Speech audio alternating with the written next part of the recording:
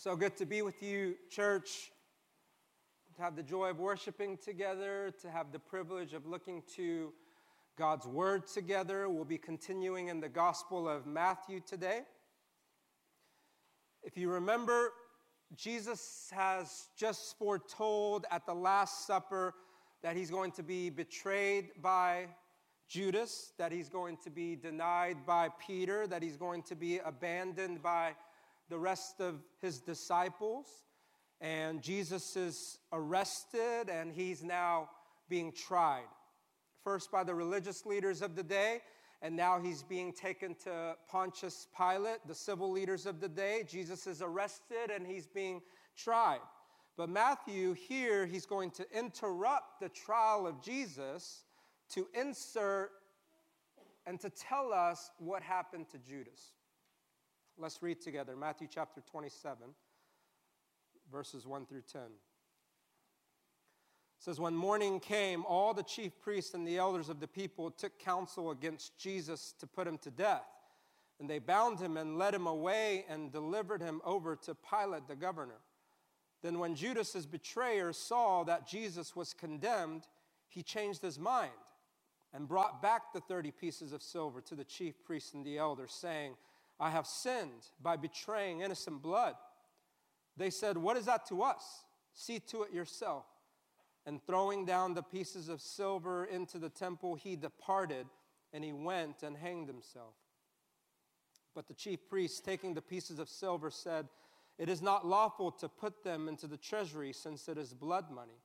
So they took counsel and bought with them the potter's field as a burial place for strangers. Therefore that field has been called the field of blood to this day. Then was fulfilled what had been spoken by the prophet Jeremiah, saying, and they took the 30 pieces of silver, the price of him on whom a price had been set by some of the sons of Israel, and they gave them for the potter's field, as the Lord directed me. The text today is filled with contrasts. Just last week, we looked at Peter, the denying of Jesus, and the bitter weeping that followed. And then by inserting Judas' story of remorse and regret here, what Matthew wants us to do is he wants us to compare and he wants us to contrast. But it's not just Peter and Judas. In the text today, we're going to see three contrasts. The contrast of Judas versus Peter, the contrast of the chief priests of Israel versus the true and better high priest, that is Jesus, the contrast of evil men and their planning versus the good sovereignty of God and his plan. So first contrast, Judas's betrayal and his regret versus Peter's denials and his repentance. Let's look at the text again. Then when Judas, his betrayer, saw that Jesus was condemned, he changed his mind and brought back the 30 pieces of silver to the chief priests and the elders, saying, I have sinned by betraying innocent blood. They said, what is that to us? See to it yourself. And throwing down the pieces of silver into the temple, he departed and he went and hanged himself. So what we're seeing here is that Judas is distraught over what he has done and betraying Jesus. Now, make no mistake, he did commit the ultimate act of evil. Judas did betray and sell away the Son of God. But afterwards, it broke him. It broke him. He's so distraught, he's so broken over what he has done that he went and committed the ultimate act of regret and remorse. He went and killed himself. This, Matthew wants us to see alongside Peter. We saw last week Peter denying Jesus over and over and over again with oaths and with cursing. And Luke tells us that after the third time that the eyes of Jesus met the eyes of Peter, and that Peter went out and wept bitterly. And so when you compare the sheer emotion of it all, we can't in any way say that, well, what's the difference between Judas and Peter? The difference is that Peter felt more broken over his sin than Judas. We can't say that. We can't in any way say that Peter's bitter weeping was somehow more heartfelt than Judas's remorse. And we can't somehow theologically argue that what Judas did was so much worse than what Peter did. Peter sinned by saying, "What are you talking about? I don't know him." By taking an oath that he doesn't know him. By the third time cursing that he doesn't know Jesus. But what did Judas say? All Judas said was, "He's out in the garden. I know where he is. I'll take you to him." In fact, you could maybe make the case that what Peter did was worse than what Judas did. That what Judas did, he only did once, but what Peter did, he did 3 times. When we think about Judas and Peter, we're tempted to have kind of a one-dimensional, simplistic view of them. We think Peter good, Judas bad, right?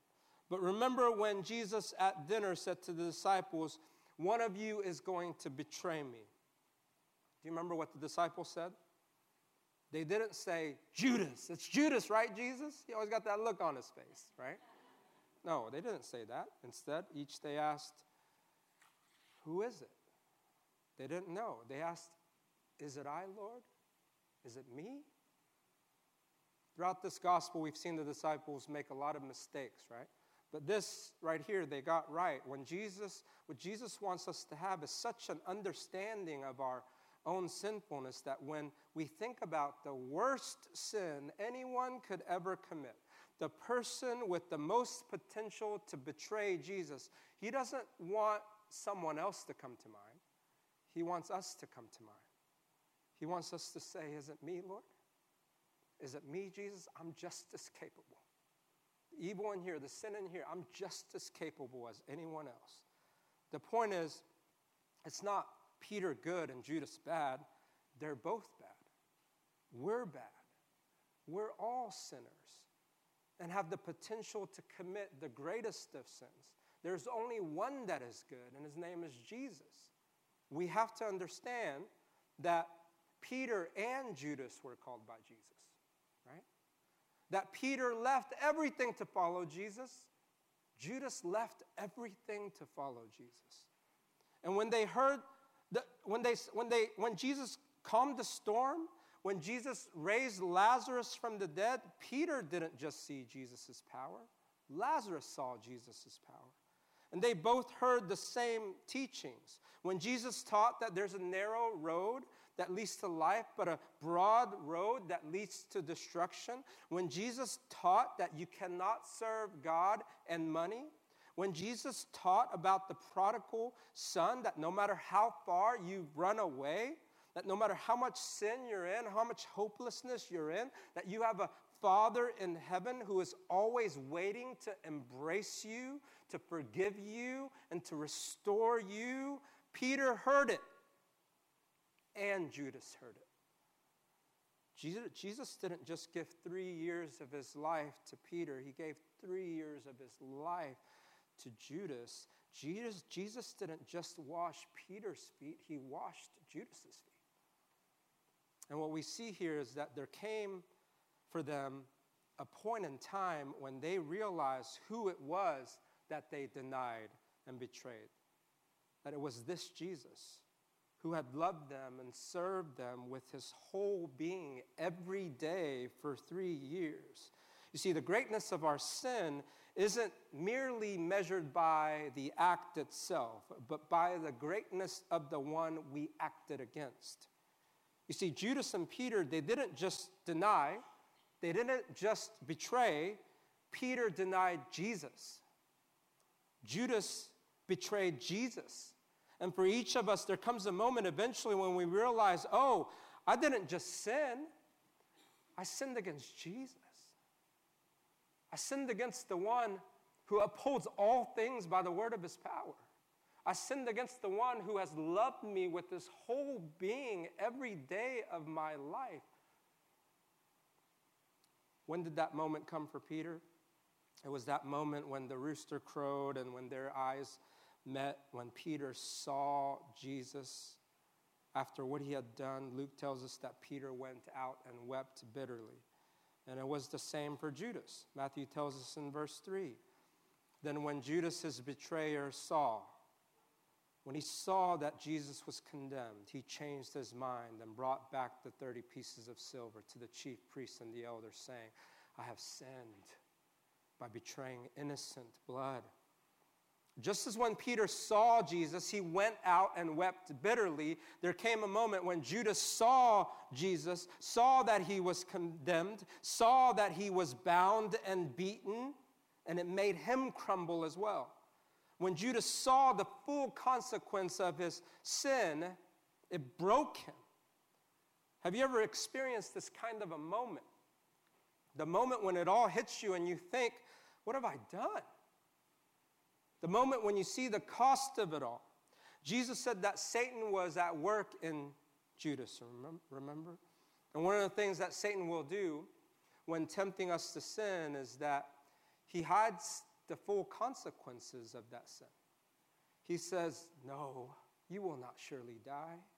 He hides what it will truly cost you. He blinds us from seeing and realizing all the pain, all the hurt, and all the consequences that will follow our sin.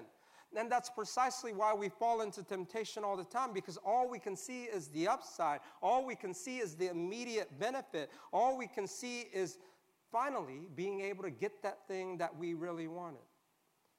But we have no idea the true cost that will come. Before the sin, we're blinded. We're blinded to what it's going to cost. But what about after the sin?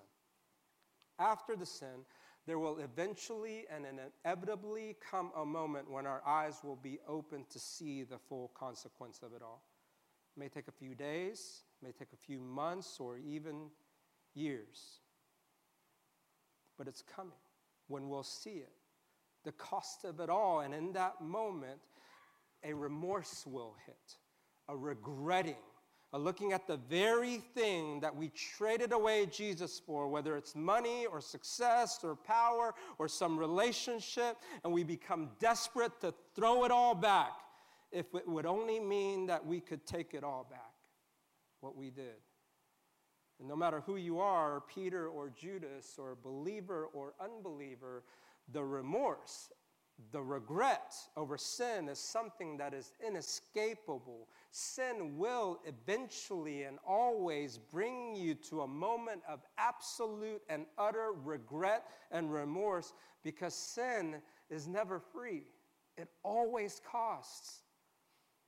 The money that he wanted so badly, the very thing that Judas longed so greatly for, now he wants to get rid of so desperately. So what's Judas doing here? Isn't he repenting here? That's how some versions even translated in verse 3, that when Judas saw that Jesus was condemned, that Judas repented. But that's an unfortunate translation, because that's not the word that Matthew uses. The Greek word for salvific repentance in the Bible, the word for genuine repentance, which is a whole turning away from sin and turning towards Jesus, is the Greek word metanoeo. But the word that Matthew uses for what Judas did here is the word metamelemai, which simply means to regret, to feel sorry, to feel sad, to wish it hadn't happened. Well, what's the main difference? With metamelemai, you are, in a sense, turning away from your sin. But you're not yet turning to Jesus. You're looking at the sin. You're looking at the thing that you did, and you're saying there's a grief, there's a remorse over that. You're trying to make a commitment to turn away and not do that thing anymore. But there's not yet a turning to Jesus. That's one of the main differences. What we're seeing from Judas is not repentance, a turning to Jesus. What we're seeing is regret, just an attempt to turn away from his sins and to fix it. Just a sorrow and a grief over sin's consequences. What we're seeing is what Paul calls in 2 Corinthians chapter 7, verse 10, a worldly sorrow, a worldly grief. Paul says this, for godly grief produces a repentance. Godly grief produces a repentance that leads to salvation without regret. That's that word, metamelemai. Whereas worldly grief produces death. And this is the great danger that we face, church. Oftentimes, after we've sinned, we might feel bad. There may be a sorrow. There may be weeping even. a commitment to never do that thing again. And because of that, we might think we're repenting.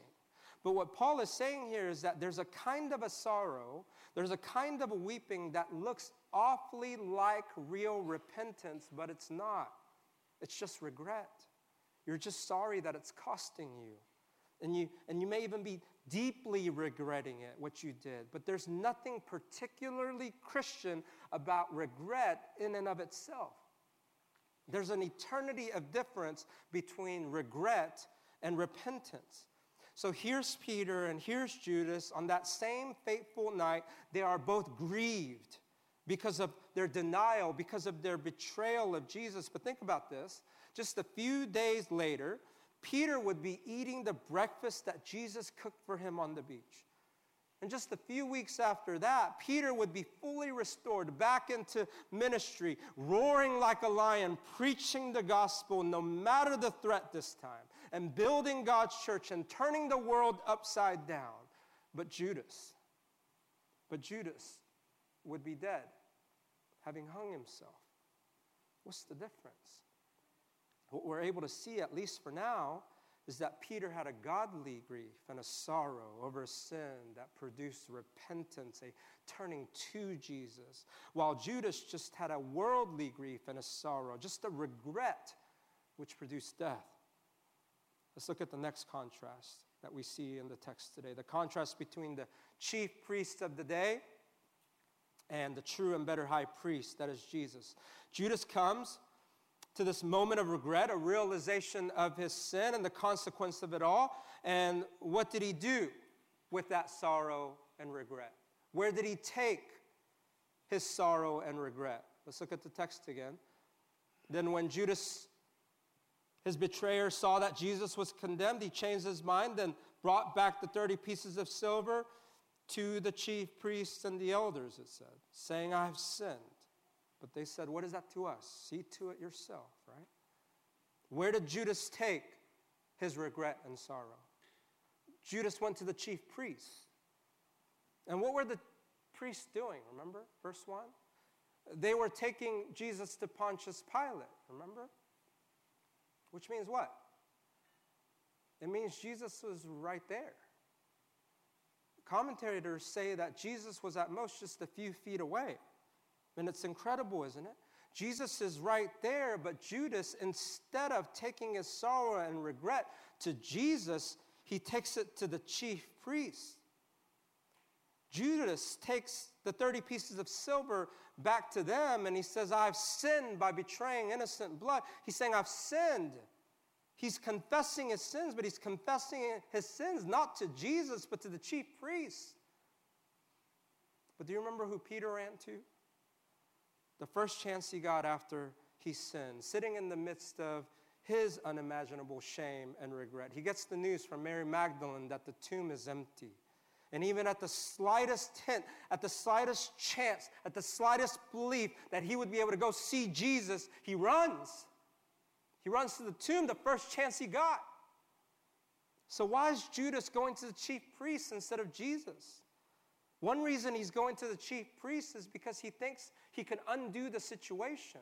Because he thinks by giving the money back that he could fix the problem, that he could fix what he has done. You see, a worldly sorrow sees sin as something that you can fix, something that you could undo. But a godly sorrow says, I can't fix it. There's nothing I can do to undo it. With worldly sorrow, you say, I've sinned. Look at what it's costing me. Look at the pain it's causing me. So where can I go and what can I do so that I can fix this problem and make it all go away? But with godly sorrow, you say, I've sinned. Look at what it cost Jesus. Look at what it's doing to him. I need to go to Jesus because I've run away from him. A worldly sorrow says that our sin is something that can be fixed. But a godly sorrow is that our sin is something that can only be forgiven. What you've done, it can't be undone. But it can be forgiven. By going to the chief priest instead of Jesus, Judas is saying, I can fix it. Let me fix it. How do we deal with our sin, church? Are we trying to fix it? Are we trying to undo it? Or are we going to Jesus so that he can forgive it? That's another difference between godly sorrow and a worldly one. But sadly, for Judas, Judas had become awfully comfortable with not going to Jesus. Judas had made a habit of not confessing his sins to Jesus. Why do I say that? Remember when Mary broke her alabaster flask for Jesus? This is what John tells us, John chapter 12, verse 4. It says, "But Judas Iscariot, one of his disciples, he who was about to betray him, said, 'Why was this ointment not sold for 300 denarii and given to the poor?' He said this not because he cared about the poor, but because he was a thief. And having charge of the money bag, he used to help himself to what was put into it." How long did he do this for? For how long was he stealing? And for how long did he have this uncontrolled and unconfessed love for money? And think about this. How many chances? How many opportunities must Judas had to just go to Jesus and say, "Jesus, I've sinned. I've been stealing. My love for money, I can't control it. Will you please forgive me, Jesus? Will you help me, Jesus?"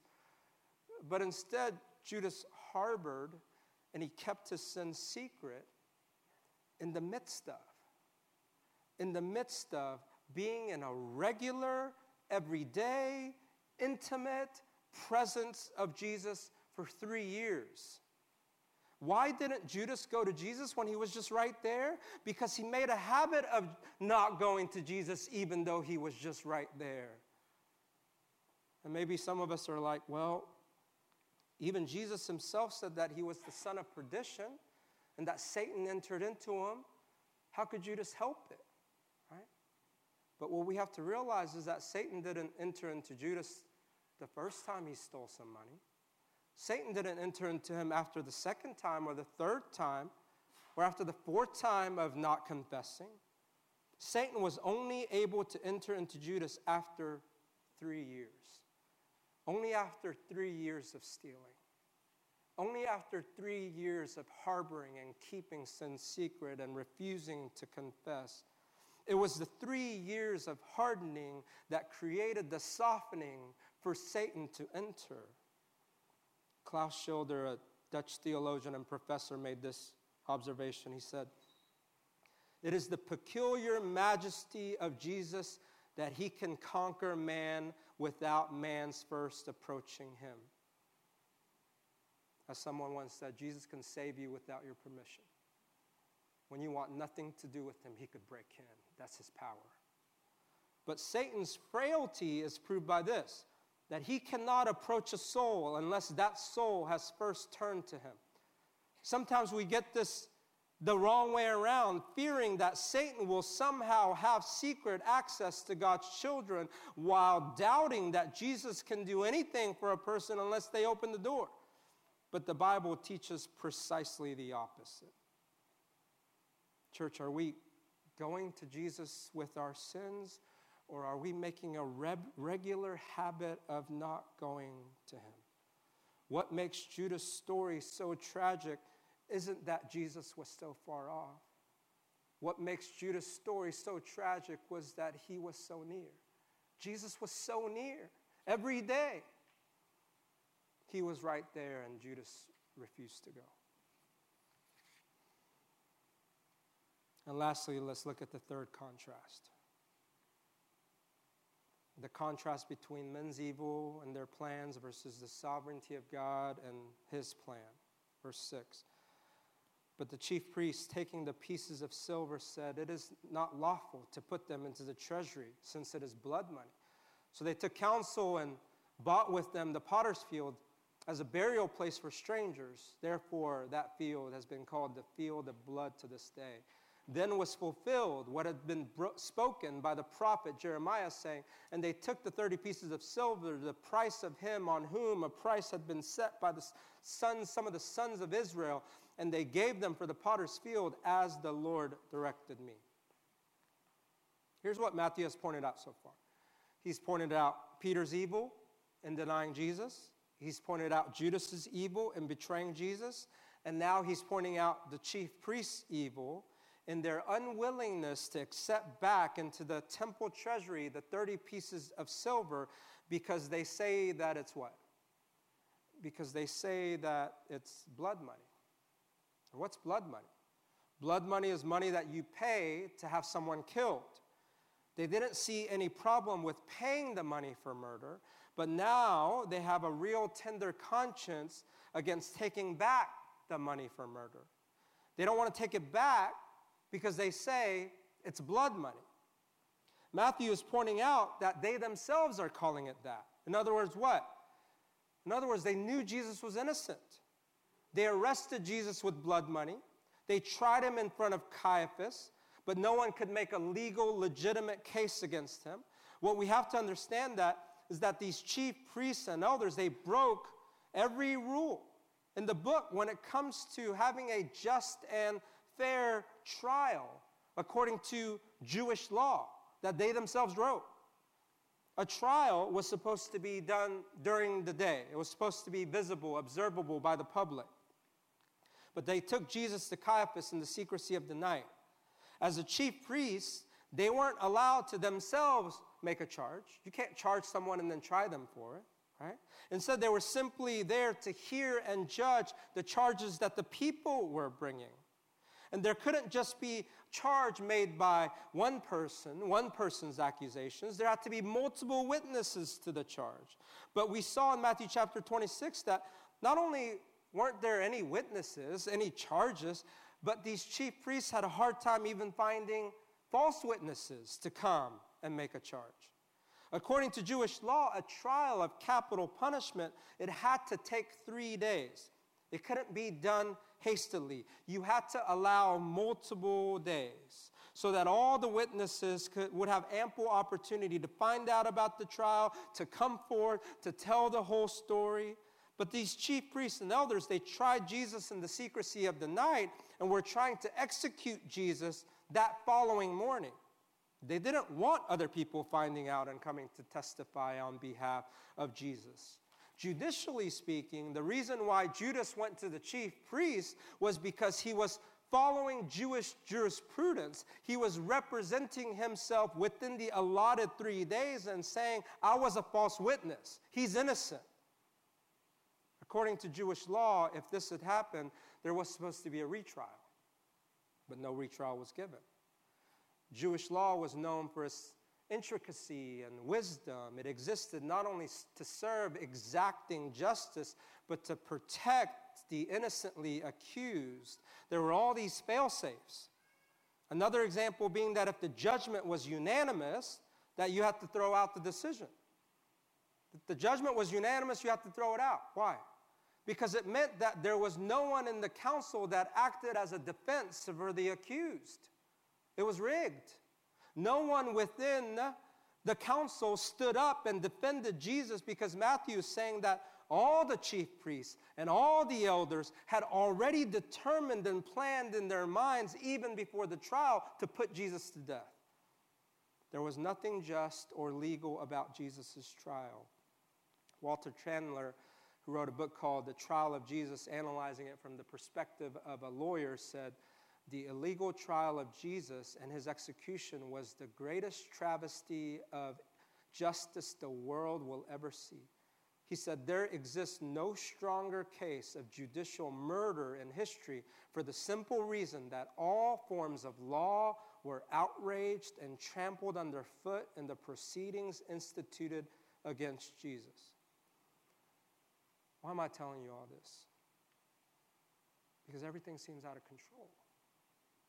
When you look at the tragedy of Peter denying Jesus and the heartbreak of seeing Judas, who was so close to Jesus, having so many chances, and yet he doesn't make it. When we see those that were closest to him falling apart, when we see Satan himself at work, and when we see the enemies of Jesus, they seem to be winning, the evil scheming and their planning, the chief priests and the elders, it seems to be being accomplished unimpeded. What can we make of it? Everything seems to be falling apart, and the enemy seems to be winning. What do we do with that? What's going on? Matthew says in verse 9, He says, then was fulfilled. Everything is out of control. Everything is crazy. Evil seems to be winning. He comes in and he says, then was fulfilled what had been spoken by the prophet Jeremiah, saying, and they took the 30 pieces of silver, the price of him on whom a price had been set by some of the sons of Israel, and they gave them for the potter's field as the Lord directed me. What is Matthew saying? He's saying everything happened according to God's plan. Everything that happened in order to fulfill what God had already planned. That the denying, the betraying, the illegal proceedings, that everything, even down to this weird little detail of Jesus being sold for 30 pieces of silver and that money being used to purchase a field, that all of it had already been planned and foretold, and that no actions of men, no matter how evil, and no events in human history, no matter how tragic, can thwart God's will. That's Matthew's point. That Jesus is not a victim whose life was taken from him by evil men's plans, but that he was the Savior of the world who had laid down his life according to God's sovereign plan. The plan that was planned before the foundations of the world. So all we might be able to see at certain times is the evil, is the sin, the tragedy, and the travesty. But what was God doing? He was saving. He was saving. Men and Satan were working to kill Jesus, but what was God doing? He was accomplishing the cross, not in spite of men's evil, not in spite of tragic events of travesty, but through them. What man meant for evil, God meant it for good. And we have one of God's greatest promises that makes us invincible in this world, being fulfilled right here, that God works all things. He works all things for the good of those who love him, who have been called according to his purpose. And so in closing, and by a way of application, because this promise is true, here's what we can do. Because of God's promise, because of his promise, that he will work all things for the good of those who love him, who have been called according to his purpose. Church, we can go to him. We can go to him even in our darkest moments. We can go to him harboring the deepest and the darkest sin we've ever committed. Why? Because the darkest things, the greatest sins we've ever committed cannot thwart God's plan over your life. You think you wrecked your life. You think it's unredeemable. You think, what is God going to do with this? And he's saying, I work all things. I work all things for the good of those who love me, who have been called according to this purpose. And this too, this sin too, I'm going to work out for your good, for my glory. And you know what else? We can keep going. You don't have to give up. You know what was one of the most significant differences between Peter and Judas was? That while Peter was just as sinful, that while Peter was just as broken, just as desperate, just as ashamed, that he hung on, that he didn't quit. Peter lived long enough to experience Jesus forgive him and restore him. He lived long enough to learn that even though he had denied Jesus, even though he was faithless, that Jesus would never deny him, that he will always be faithful. He just lived long enough to see it, to experience it. Maybe there's some of you here, you're just broken.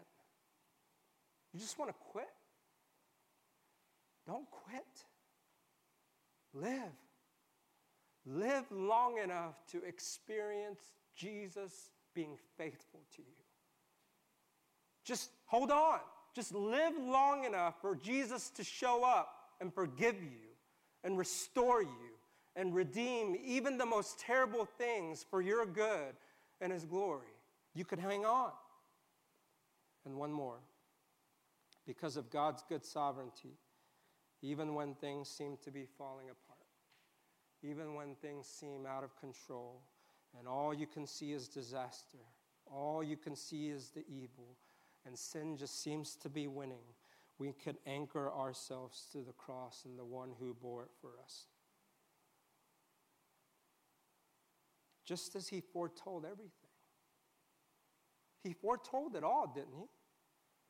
Peter's denials, Judas' betrayal, the religious leader's scheming, Satan's work, even his own death. He foretold it all. Just as he foretold it all, he foretells us this in John chapter 16. He said, in this world you will have trouble. Church, in this world, we're going to have trouble. Church, in this world, there's going to be evil. In this world, there's going to be sin, even our own. In this world, there's going to be tragedies. In this world, everything is going to seem like it's falling apart. Jesus foretold it. It's not a surprise to him. He said, in this world you will have trouble. But he said, take heart, for I have overcome the world. Church, I don't know what you're going through today. You may be in this moment, and by grace, if you're not, you will come to this moment in life sometimes. All the sin, all the evil, all the tragedy, everything seems to be falling apart. Your life feeling completely out of control. None of it is a surprise to Jesus. He told us already. In this world, you will have trouble. But church, take heart. Don't forget to take heart, because Jesus said he has overcome the world. Let's pray together.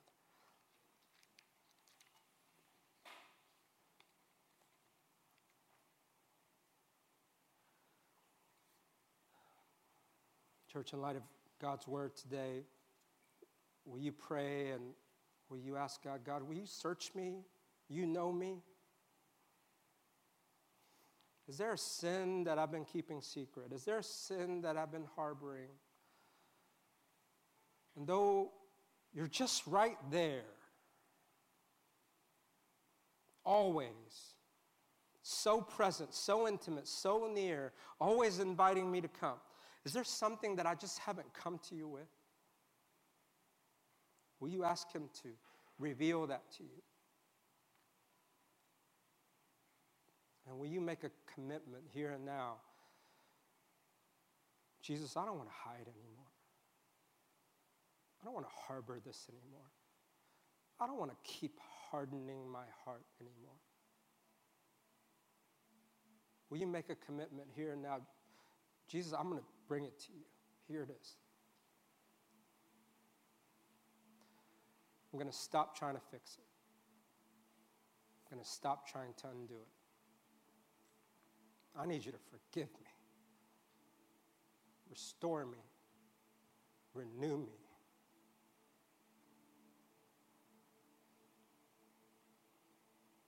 And if there's something in your life that's shaking you, will you tell him about it? Say, God, this is just shaking me.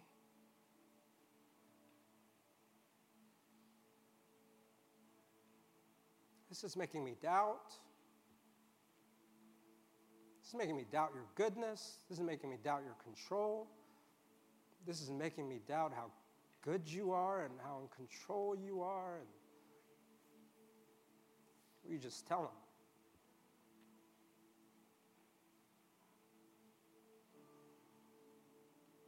And will you ask him, God, in the midst of it all,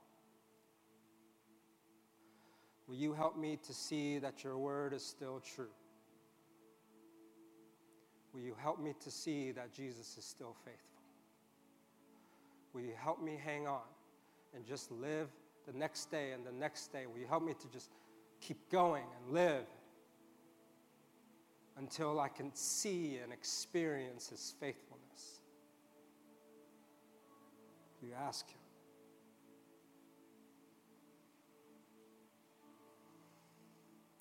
Father, precious are your people to you.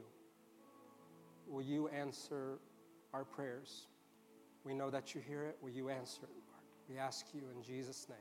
Amen.